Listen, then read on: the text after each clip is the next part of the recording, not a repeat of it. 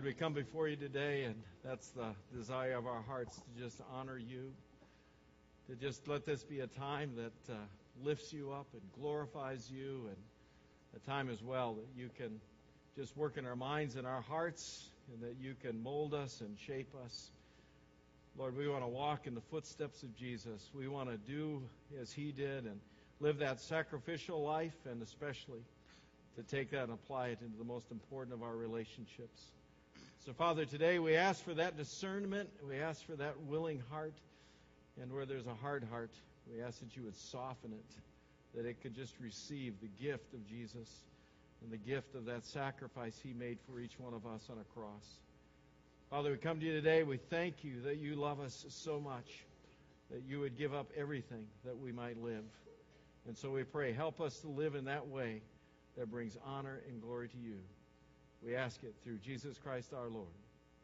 Amen. Would you go ahead and have a seat this morning? Well, we're starting a new message series this morning, I Do, I Don't. And during the course of the series, we hopefully will talk to everybody. Today we're going to talk to the married folks. So what does it mean when you say I do? And then we got another one coming up talking to the single folks, saying, hey, what about before you say I do? You need to know. And then the folks who've been through some struggle and relationship breakup with divorce, and what happens when you or somebody says I don't. Okay? So, but today, let's start by thinking about what does it mean when we say I do. And let's let our drama folks give us one viewpoint.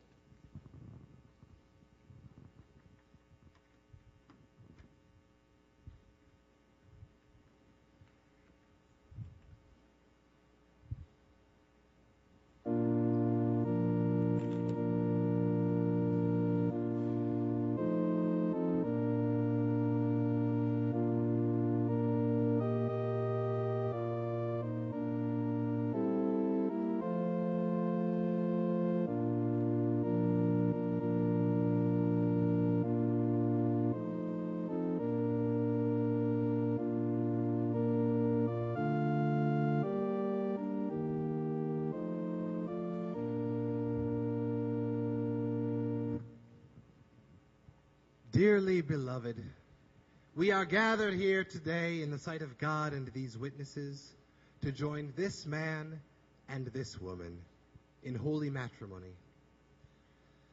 Marriage is ordained by God, and it is only by his sustenance that it shall endure.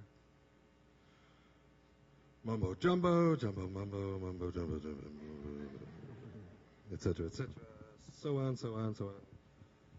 Oh, a little this and that, yada, yada, yada. Oh, which brings us to the vows. Please repeat after me. I, William. I, William. Take this woman. Expect this woman. To be my lawfully wedded wife. To coddle me all my life. To have and to hold from this day forward. To serve and enthrone me from this day forward. For better, for worse.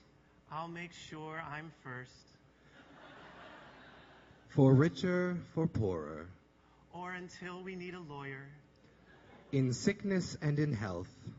My real love is wealth. Forsaking all others. Except maybe my mother. To cling only to her. As long as she calls me sir. For as long as we both shall live. For as long as she continues to give. Or our Lord doth come. This better be fun. Janet, repeat after me. I, Janet. I, Janet. Take this man. Expect this man. To be my lawfully wedded husband. To be my awfully indebted husband. To have and to hold from this day forward. To shape and to mold from this day forward. For better, for worse. I'm better.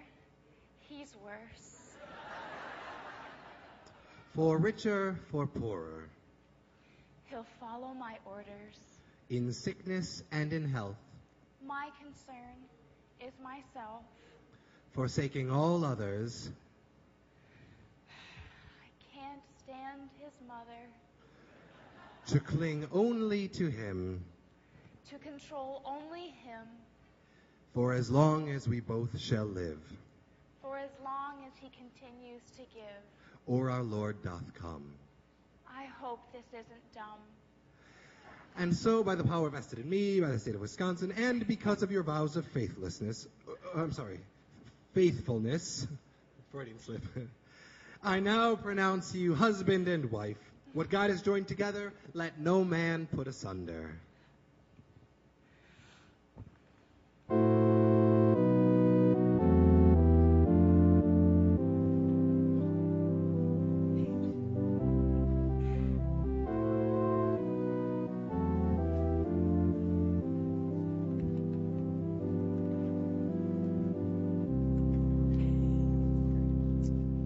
So, what do you think? You go ahead and give him a clap there, huh?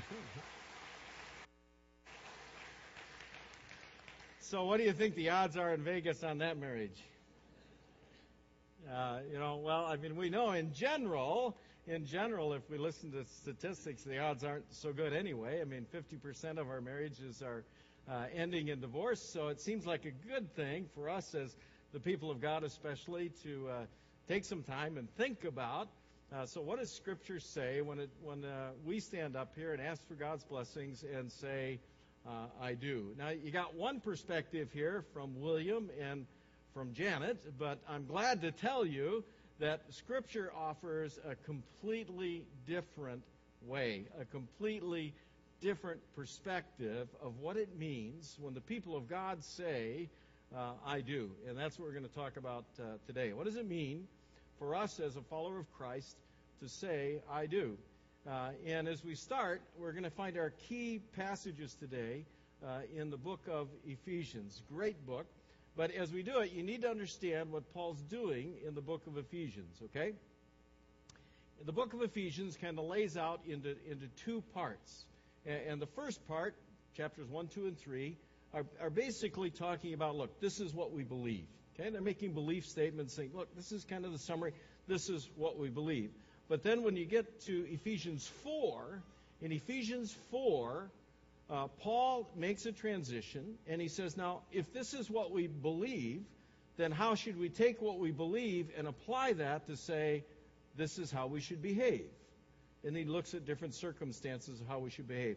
You can see the transition in chapter 4, in verse 1, when he says, as a prisoner of the Lord, I beg you to live in a way that is worthy of the people God has chosen to be his own. So he's saying, look, now we believe this, and if you're a Christ follower, you're supposed to live in a particular way.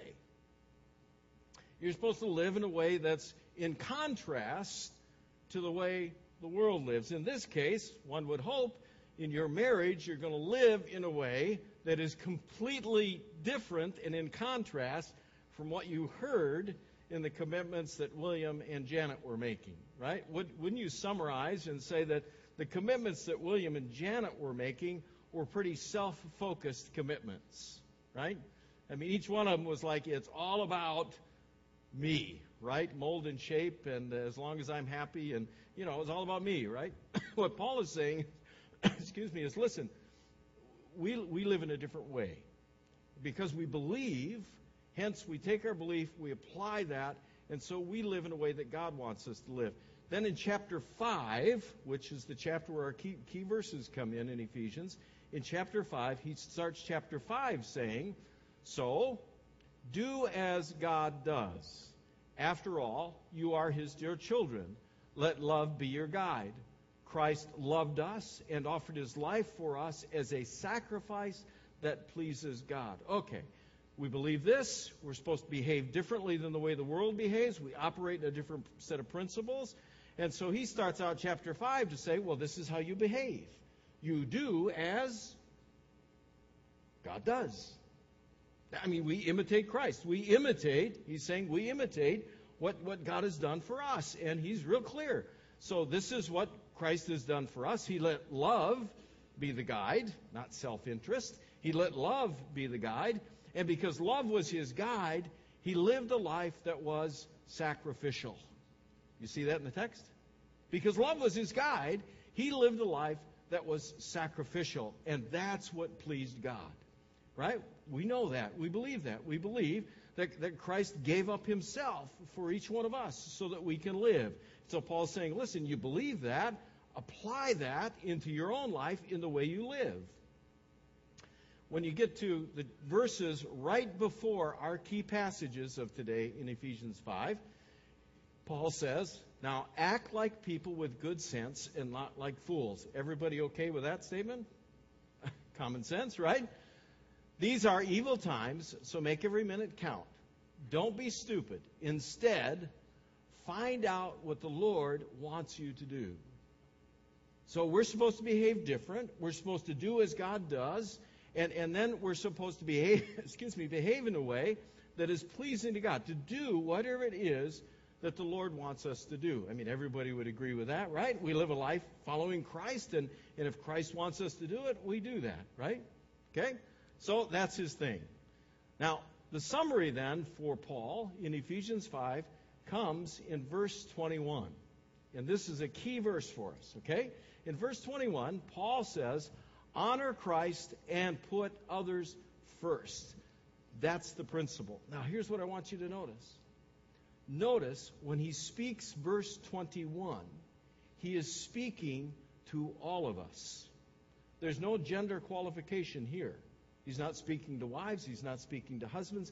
He's speaking to all of us, right? He's saying, listen, this is how you apply your faith. Well, if you're a Christ follower and you're going to do what the Lord does, you're going to do what God does, who lived a sacrificial life for others, well, that's what you do. Then you as a Christ follower behave in a way that puts others first, that is willing to sacrifice for the sake of others.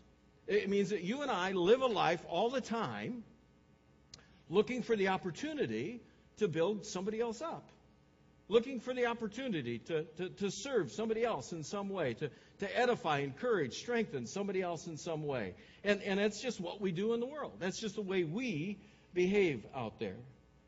Now, notice especially, ladies, in verse 21, which talks to men and women, there's a key translation that often kind of sticks in ladies' throats later on in the text. In verse 21, he says, submit to one another out of reverence for Christ. Ladies, what is the key word that you really don't often like when you hear at weddings? Right, that word right there, submit, right? But now remember, this is verse 21. And in verse 21, he's not talking to just ladies. He's talking to men as well. He's talking to all of us, regardless of our gender, and saying, wait a minute, we just talked about what we believe. And we're supposed to act the way God wants us to act. We're supposed to act the way God has already acted towards us. And the way God acted towards us was a sacrificial life. And so all of us are supposed to willingly submit. That is, willingly put ourselves under other people. That the Greek word there, submit, the Greek word simply means to come in line under someone. To just put yourself in line under someone. The other translation does it by saying simply, listen, put others first, right? Put yourself under somebody else. Put somebody else as more important in your life. Look for the opportunity to encourage, edify, strengthen them. Look for the opportunity to be a servant. So there is a general call in our life that says, if you believe in Christ and you believe that He did that for you, then you should do that for others. You with me? Okay, general call. Now, Paul gets specific as well as he talks to husbands and wives. And this principle that Paul is going to put before us should not surprise us because he also talks about it in Philippians 2, okay? He says, don't be jealous or proud, but be humble. Consider others more important than yourselves. What are we supposed to do?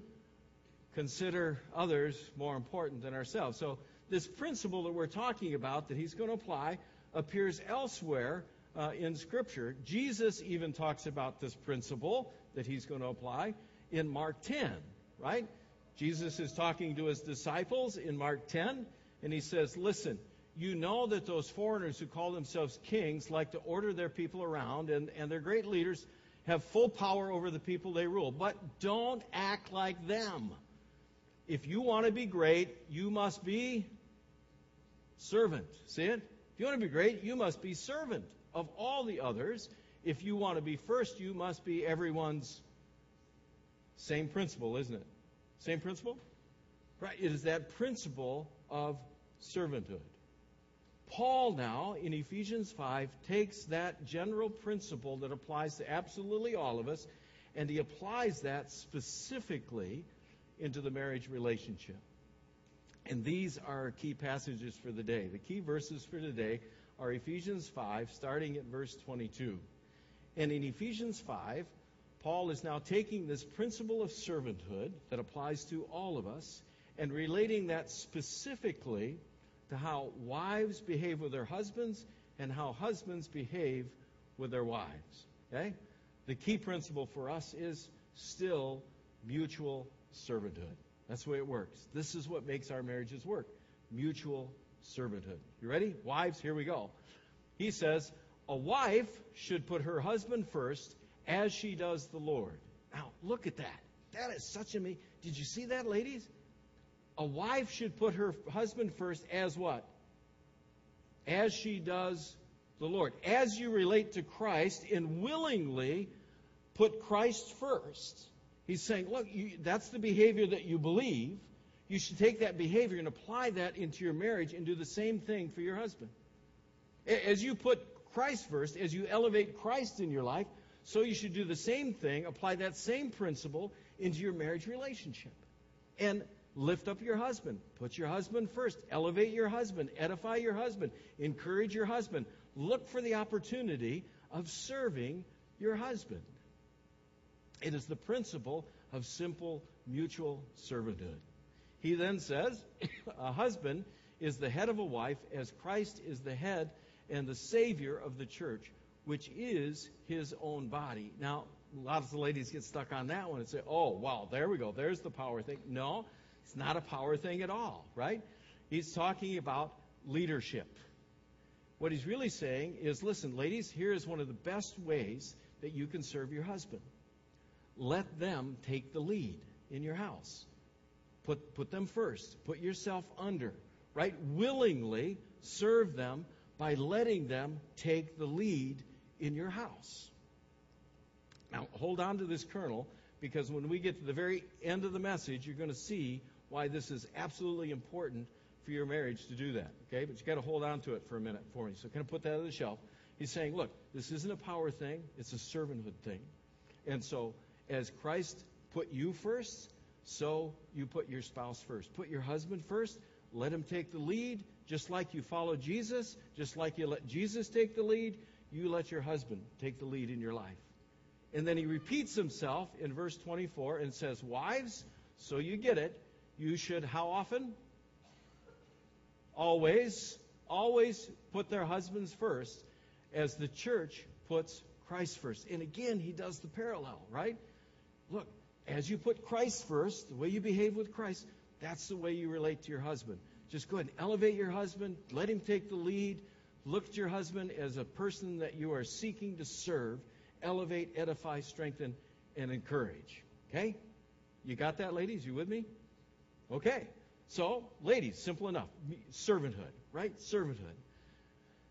Now, a lot of ladies get hung up on that because they think, oh, no, you're still talking power. But what you got to understand is, in the New Testament, this principle of having women elevate their husbands is a radical concept in the New Testament. In New Testament times, in Paul's time, Jesus' time, women were considered property. So for the New Testament, the gospel to come along and say, ladies, listen, put yourself willingly under your husbands, come in line with your husbands, was a radical statement. Because in most Greek households, women didn't have any choice. I mean, there was no choice in the matter. They were just there to serve. That was it. And so this radical statement of the New Testament elevates women, right? You can see in Genesis that position is affirmed. When you go into Genesis, you look at the creation accounts, and it says, the Lord God said, it isn't good for man to live alone. I need to make a suitable what? Partner. It doesn't say suitable slave person. It says a suitable partner, right? And so this is the radical idea of the gospel. And it's affirmed by Adam when Adam meets Eve for the first time, and he says, oh, here is someone like me. She's part of my body, my own flesh and bones. She came from me, a man, so I will name her woman. You know what this is in modern days? In modern days, this is the movie Jerry Maguire. This is the movie Jerry Maguire. And all you ladies right now, you know exactly what phrase I'm talking about, right? Right? Of course, you ask men about the movie Jerry Maguire, and you know a phrase men remember? Show me the money. Right. We've done this before, right? Show me the money, right? But every woman remembers when he comes in the house and all the ladies are there and he makes the big speech, right? And at the end of the speech, he says, you complete me. Right? And by then you're all crying, aren't you? I know you are. You're all crying because it's so good. Oh my gosh, right? You know, and she responds and says, you had me at hello, right? Okay. But anyway, right? Well, but it's the same principle. See, what's happening here is the radical nature of the Gospels, ladies, is to tell you this is what you're about. That in your marriages, you are there to complete your husband in a positive servant way. That in your marriage, your husband is incomplete without you. You are his created, molded, shaped, chosen partner. And so it's vital you get. It's not about power. It is about your willingness to understand that's your gift to your husband. Your ability to serve him and to edify him and to let him take the lead in your house. Paul affirms it also in 1 Peter 3. I highlighted the part for you. He says, but she is your equal partner in God's gift of new life. See how important that is? Absolutely. Well, in Ephesians 5, we go back to Ephesians 5 and just remember the principle then. Wives, you're there to serve your husband. That's your role. Mutual servant, you're there to serve your husband, edify and encourage them, and put them first. All right? So ladies, you square? All right, guys, you ready? Now it's up to the guys. Here we go. Guys, a husband should love his wife as much as Christ loved the church and gave his life for it. Guys, how much are you supposed to love your wife? To death. That's it. You're supposed to love them to death. Right? I mean, it's talking about a servanthood of sacrifice, isn't it? Saying, guys, this is your role. You're not there to have power over your wives. You are there to come in line and to be a servant of your wife. You're there to serve her as much as she's there to serve you. You are there ready to lay aside your life to make sure that she is the most fulfilled, happiest, encouraged, edified woman that ever walked the face of the earth. That's your job. That's your job. Your job is to look for every opportunity you can to make sure that you serve your wife. And then Paul gives you a specific, important task in your relationship. And this is so important because your wives need this. You ready, guys? Your wives need this. He says in verse 26, he made the church holy by the power of his word, and he made it pure by washing it with water. Christ did this so that he would have a glorious, holy church without faults or spots or wrinkles or any other flaws. What's your role, guys? Christ makes his bride, the church, holy through what? The word and the sacraments, washing of water. Your job, guys, is to be the spiritual leader in your house. Your wives need you to serve them in that way. I mean, they want that desperately. It's part of the way they're wired. And so your job to serve them, to be a servant to them, is to be that spiritual leader in the house. It shouldn't be them pushing you out of bed on Sunday morning to go to church. You should be the one making sure the alarm's set and you're all ready to go. Right? You should be the one that says, hey, let's pray about this. Or, hey, I know something's important and happened in your life. Let's make sure we pray together about this.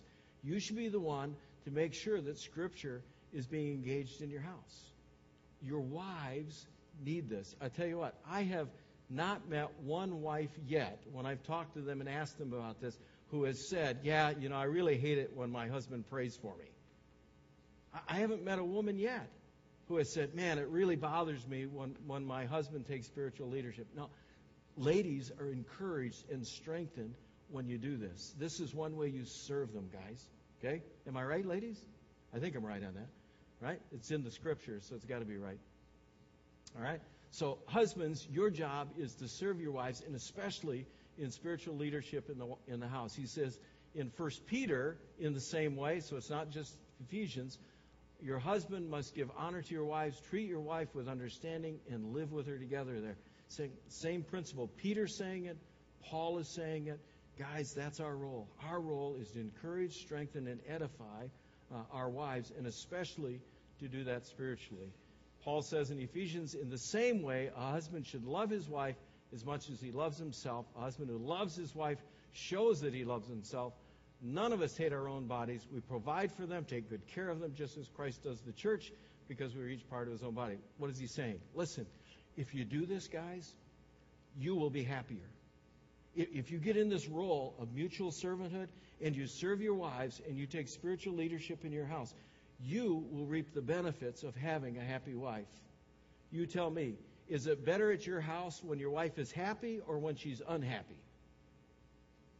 You all know the answer, right? As it goes with mom, so it goes in the house, right? Isn't that the rule? I mean, yeah. And so Paul's telling you, listen, do this because this is what makes marriage work. This is what's going to make your marriage an incredible marriage, is when we both, husbands and wives, get the concept of saying, listen, this is what we believe, that Jesus sacrificed himself for us. Therefore, this is how we're going to behave. We're going to live sacrificial lives, and especially, we're going to make sure we do that with our spouses. Wives, we're going to serve our husbands. Husbands, we're going to serve our wives. We're going to make sure they are the most fulfilled people that ever walked the face of the earth. Now, how do we do that? Next question. Ready to get practical? Paul gets incredibly practical. He says in Ephesians 5, the way we do that is by making sure we meet each other's needs. What does it mean? It means for us, when we say I do, unlike William and Janet here, for Christians, when we say I do and we commit to mutual servanthood, we're saying, listen, our marriage is going to be the incredible, exciting journey of discovering the needs and desires of that other person, of discovering what fulfills them, what makes them happy, what encourages them, what strengthens them, what brings them joy. It is that becoming like one person that Paul talks about, the discovery of what encourages them and strengthens them. And then Paul ends by giving you a hint, a starting place of how to do that on a practical level, okay? And here's his practical teaching. He says, so each husband should do what? You can say it. Love his wife, right? All right, guys, you got that word? Your key word is what? Love, right? Each husband should love his wife, and as he loves himself. And each wife should respect her husband. Now, did you notice they're different? Why is he doing that? I mean, why didn't you just get kind of schmaltzy and Hallmark-like and say, so each husband should love his wife and each wife should love her husband? But he didn't do that. Well, he didn't do that because Paul understands that we're different. If you haven't figured it out, guys and gals are different, right? And you need to understand, guys, your wife doesn't think like you think. She's not emotional like you are. She is just like really different. And ladies, you got your husband is like really different. He doesn't think like you think. He just doesn't emotionally wired like you are. I mean, just like really different. I can prove this to you. They did a study by, I think it was Harvard. They did a study, and they said that the average man uses about 10,000 words in a day. The average woman uses about 25,000 words in a day. You know what this means for marriages? When you get home, the husband gets home, he's used up his 10,000 words, and his wife has 15,000 to go. Right? That's the way it is, right? Why is that? Well, because we're different, right? And so we get that. We're different. It's exciting to discover, how do we serve this other person? Guys, I got a great list for you. I'm going to make it quick. I got a great